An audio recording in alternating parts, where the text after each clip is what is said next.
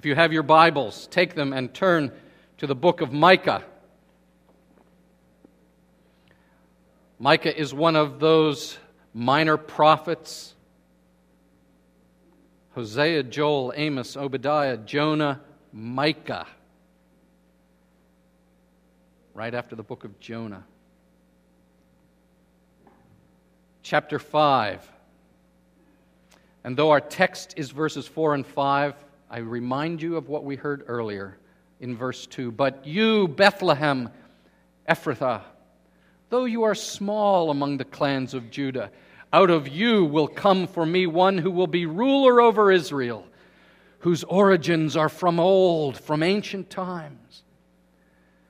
Therefore Israel will be abandoned until the time when she who is in labor gives birth, and the rest of his brothers return to join the Israelites. He will stand and shepherd his flock in the strength of the Lord, in the majesty of the name of the Lord his God, and they will live securely. For then his greatness will reach to the ends of the earth, and he will be their peace. So far, the reading of God's Word. You know the story, of course. Wise men from the east made their way to Herod's palace. The Magi, remember them? And we don't know if there were 3 or a dozen or how many Magi, magnificent ones, magnus, great ones, inquiring. The Gospel of Matthew tells us, inquiring where the Messiah is to be born, for they are on a journey to find him, the ruler who is about to be born. And Herod says, "Oh, really? Well, when you find him, please come tell me, so that I might go and worship him too." And you remember what Matthew tells us. Was Herod's intention to worship this baby? Not at all. But to eliminate the rival. Come, tell me where. And he gathers the scribes and the old wise men and the teachers. You can see them huddling together. Where is he to be? Where is he to be? Oh, the prophet, Micah, says in Bethlehem. And that's enough for Herod. Go on your way, find the child, and report back to me. Herod's glad to learn of the prophecy of Micah, but Herod is only interested in the geography of the prophecy. Verse 2. And he seems to ignore verses 4 and 5, which is our text for today. For this prophecy of Micah, this little prophecy in this minor prophet who stood with Isaiah, calling Israel to repentance, but yet offering hope of a ruler and of a king, this great prophecy is not about geography, but about a person. And Herod completely misses the message. Who is he? Verse 2 tells us, yes, the geography, he's out of Bethlehem, and his origins are from of old, of ancient times. And it's really this picture of eternity. And the Belgic Confession, one of our confessional statements, says this is a text that teaches us of the eternity of Christ. Hebrews 7, verse 3, I believe it is. It says, he has no beginning and no end. The pre-incarnate Christ. He is eternal from ancient times. He's before time. And he visits the planet. He visits the earth. Israel has been abandoned from 586 till the time of Jesus. They have had no king, but a king is to come. And he will rule you with strength and majesty. And you will dwell securely. He will protect you. And he will make his name famous to the ends of the earth. And Herod completely misses all this, he himself will be your peace. Point number 1, Christmas. Merry Christmas. Don't miss this. Jesus came to shepherd you, according to Micah, in the strength and the majesty of the Lord. And these two words are used together to make clear that though the Messiah is mighty, though the Messiah is strong, it's not brutal strength. It's majestic strength. It's beautiful strength. It's splendor and majesty. If you read through the Gospels and you study the life of Jesus, you get hints of this at certain moments in his life, right? Remember when the little boy brought him loaves and fishes, a couple loaves of bread and a few fishes, and there's 5,000 people who need to be fed. And this amazing miracle, transforming that little bit of food to feed the masses, and the crowd responds with wonder and awe and want to make him king. Or perhaps when they're on the boat in the storm and it looks like the boat is about to capsize and Jesus just says, "Peace, be still." Suddenly the waves die down and the sea is calm and Peter freaks out. Who is this? And as Peter is an old man in his last letter in 2 Peter, we hear Peter remembering, and he says, 2 Peter 1:16, "We did not follow cleverly invented stories when we told you about the power and coming of our Lord Jesus Christ, but we were eyewitnesses of His majesty." And surely he recalls that moment on the mountain of transfiguration when Moses and Elijah stood alongside Jesus, and suddenly Jesus is transfigured before them in all His glory. There, that Shekinah glory again. And Moses and Elijah fade into the background, and only Christ is there in power, in beauty. And yet, I bet there's somebody here saying, but wait. When Jesus walked this earth, He was humble. He was poor. He had no house, no bank account. He hung out with sinners. Nothing that special about Him. Why is that? Why is it that we only get minor glimpses, momentary glimpses? And you know the answer, don't you? In Philippians chapter 2, we are told of this glorious God, the Son of God. It says in Philippians 2, 6 and 7, that though He was in the very nature God, He made Himself nothing, taking the very nature of a servant, being made in human likeness, and He humbled Himself. Can you get this? He voluntarily, this is a technical word, degraded Himself.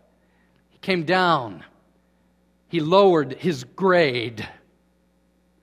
He voluntarily degraded Himself to step into our flesh, into the misery and brokenness of this world. Why? Because He was on a mission. He was on a mission to come and die for sinners, to shepherd us through the judgment day by taking our sins upon Himself. Now I ask you this, I tell you all this to ask you this question. Was the strength gone in this degradation of Jesus? What do you think? Was there any majesty in the cross? Oh, yes.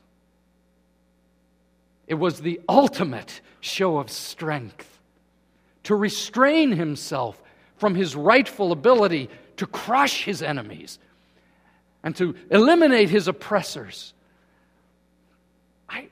Sometimes I ponder, this week I pondered the end of the Gospel of Matthew, Matthew 26, where Jesus is standing on trial before the Sanhedrin. And I don't know if you know that story, but they are finally there to have it out with Jesus. And the chief priest says, in verse 64, "Tell us if you are the Christ, the Son of God." And Jesus replies, "Yes, it is as you say. But I say to all of you, in the future you will see the Son of Man sitting at the right hand of the Mighty One and coming on the clouds of heaven." And as Jesus announces this about himself, do the Sanhedrin respond in worship? They shout blasphemy. They tear their robes. They say, "He is worthy of death." And it says that they began to spit upon him and strike him with their fists. And they sent him to the cross. He seems so weak. Where's the crown?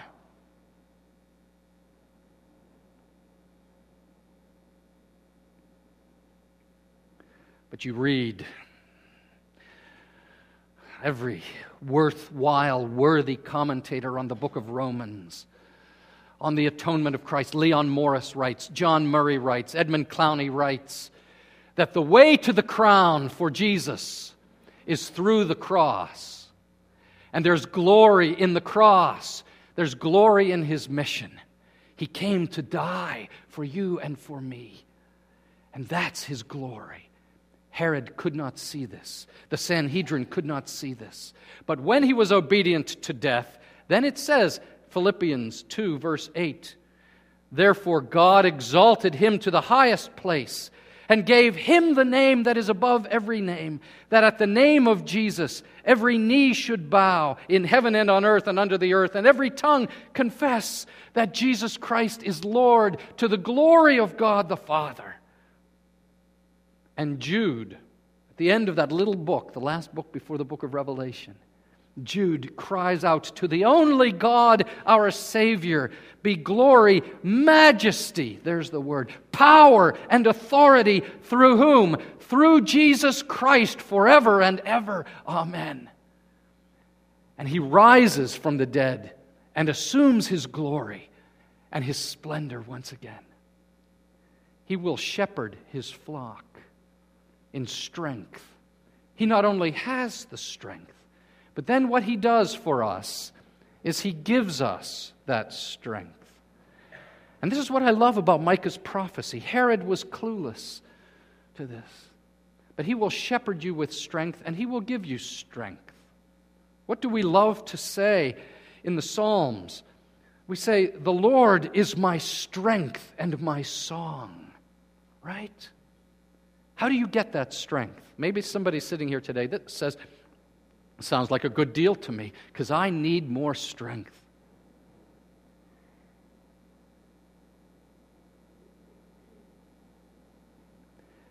Micah had a contemporary. His name was Isaiah. And in the 40th chapter of Isaiah, we read, "Those who wait upon the Lord shall renew their strength. They shall mount up with wings like eagles." What does it mean to wait upon the Lord, to renew your strength? It means that you and I are men and women and children who know how to pray, who know how to get alone in personal worship of the Lord and to be before Him and to say, "Lord, I need you. I am weak, but you are strong." And you meet with the Lord in prayer, and you come here Sunday after Sunday, like Elias prayed this morning. Some of us may be depressed or discouraged or struggling. And you say, "Lord, I'm waiting on you to renew my strength." And that second Sunday of the month, we have communion. And it is a moment, a central moment, where we receive what John Calvin called the kiss of God as we take the Lord's Supper together. And we receive His nourishment and His strength. Those who wait on the Lord, those are the people who lay hold of His promises. Have you memorized some promises of God? You go to the promises and you apply them, and you claim them, you hold to them, you grip them, and He renews your strength. Herod was clueless.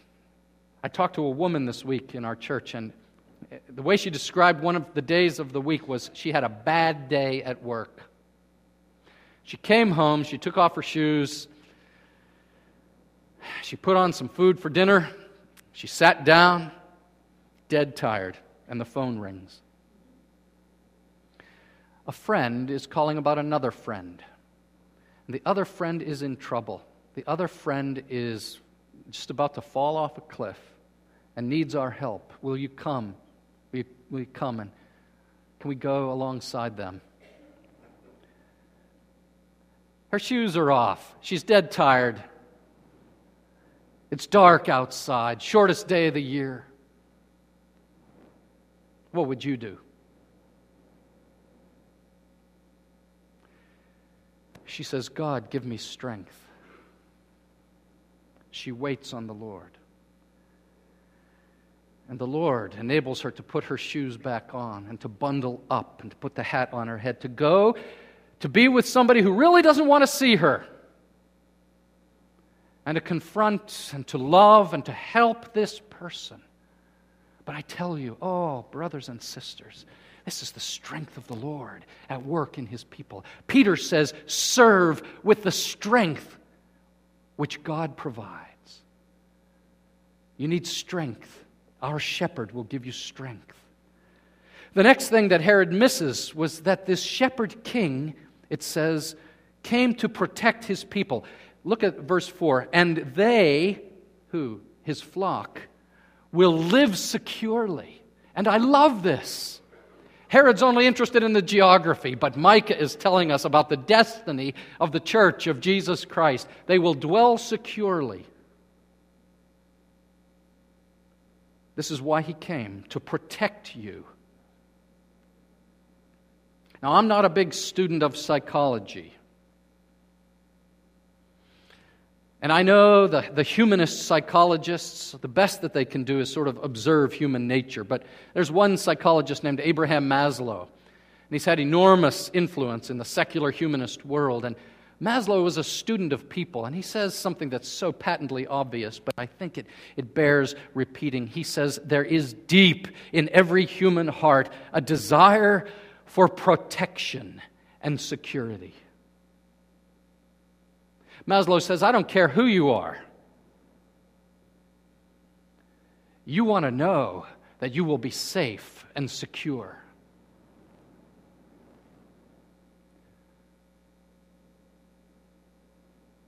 Who will take care of me? And Micah tells us, the Lord will take care of you. Look at Ezekiel 34, 15 and 16. I myself will tend my sheep, have them lie down, declares the sovereign Lord. I will search for the lost and bring back the strays. I will bind up the injured and strengthen the weak. What is He saying? I will take care of you.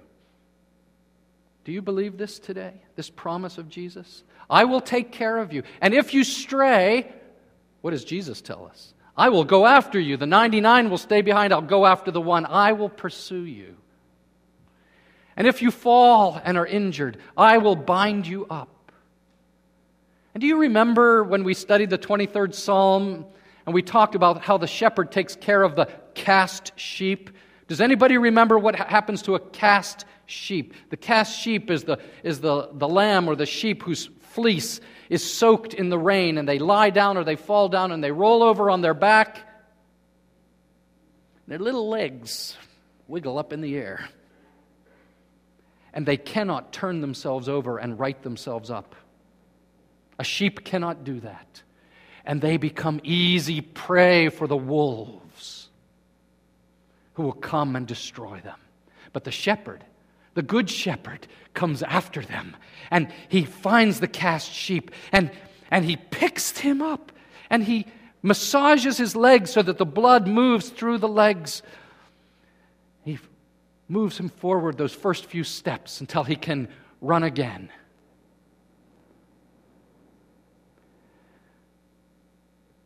I will protect you, says the Lord. Do you believe that today? Do you believe His hand is over you? He will protect you. Not necessarily from the trials, because Jesus said, in this world you will have tribulation, but He will protect you through the trials. And He is with you, hand in hand. Sheep can't protect themselves. They need a shepherd. Jesus will be that shepherd. And then thirdly, what Herod really missed, that the wise men understood, having come from afar, is that His greatness, it says, will be displayed to the end of the earth. And what we are told in Micah, in this little prophecy, is that a global movement has begun with the birth of this baby boy. A global movement that is not just limited to Judea and Samaria, but to the ends of the earth. Herod, concerned about his little dominion, his little fiefdom. Jesus Christ is the King of kings and the Lord of lords, and He shall reign forever and ever over the whole earth. And so, after His resurrection, do you remember the Great Commission? Do you know the words of the Great Commission? Good to remember. All authority in heaven and on earth has been given to me, said Jesus. Therefore go and disciple all nations. There it is. All nations. Teaching them to observe everything I have commanded you. And lo, I am with you always. There it is again. I am with you always, even to the end of the age.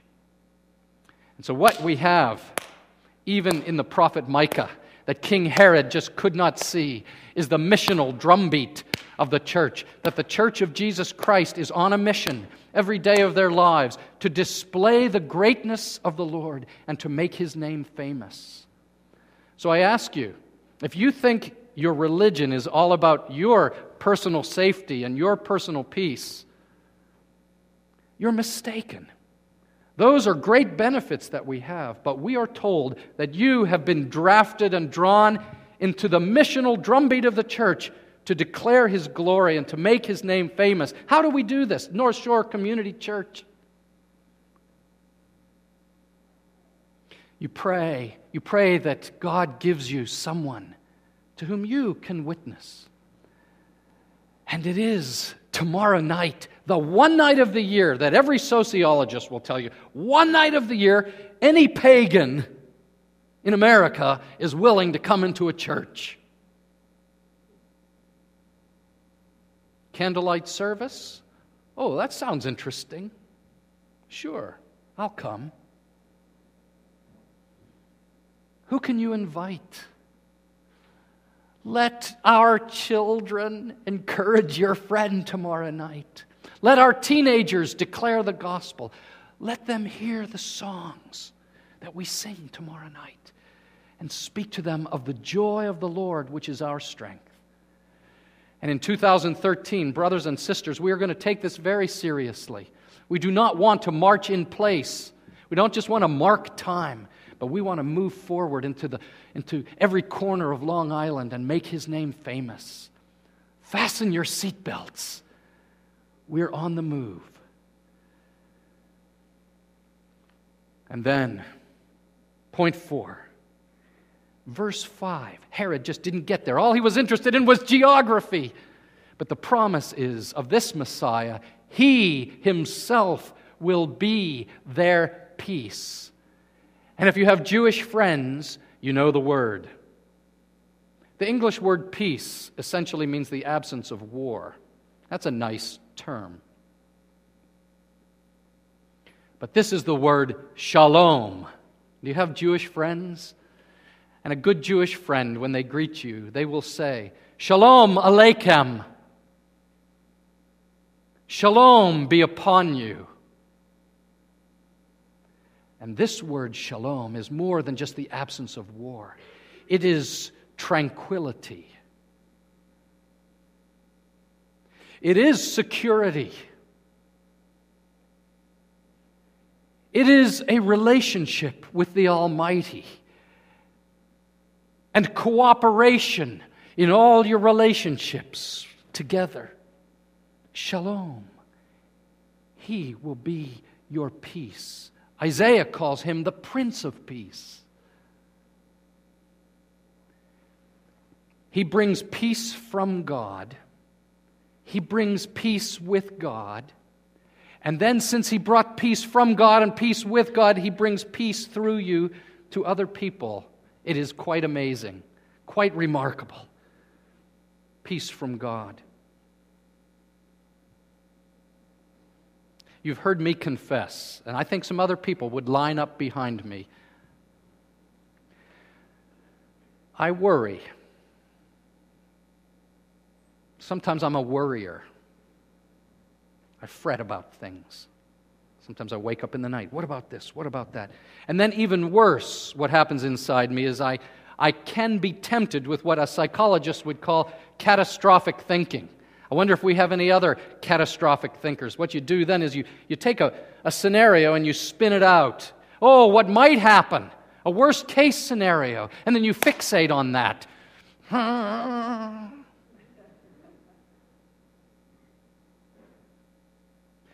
And the Bible tells us that if we belong to Jesus Christ, it tells us in Philippians chapter 4 that we should be anxious about nothing, but in everything, by prayer and petition, with thanksgiving, we should present our requests to God.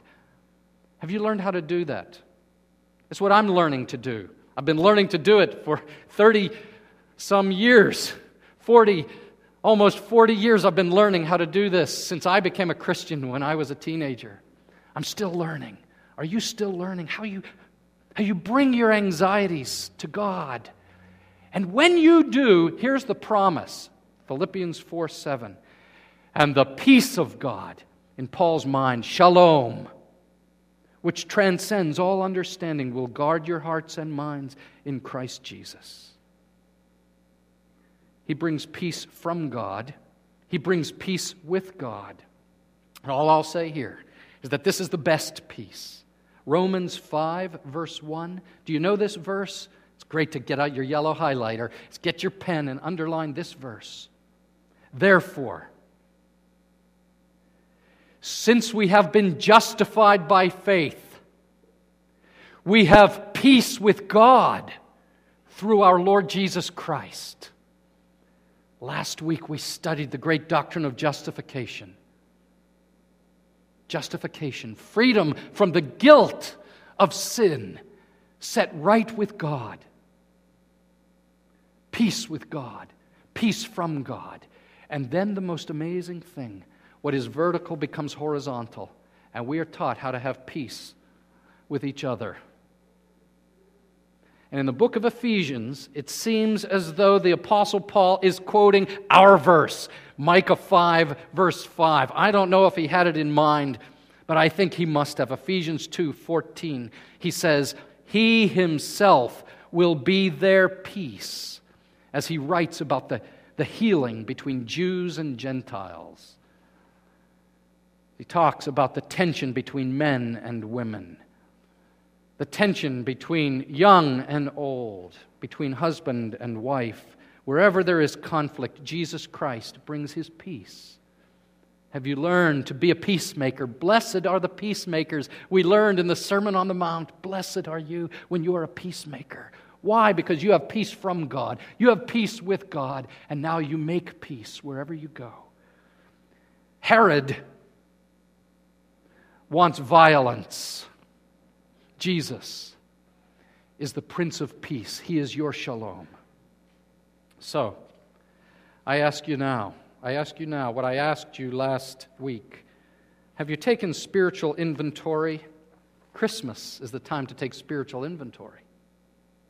Is he the shepherd who rules you, or do you think you are your own boss? Good question. Are you your own boss, or is Jesus your shepherd king? Make him your king today.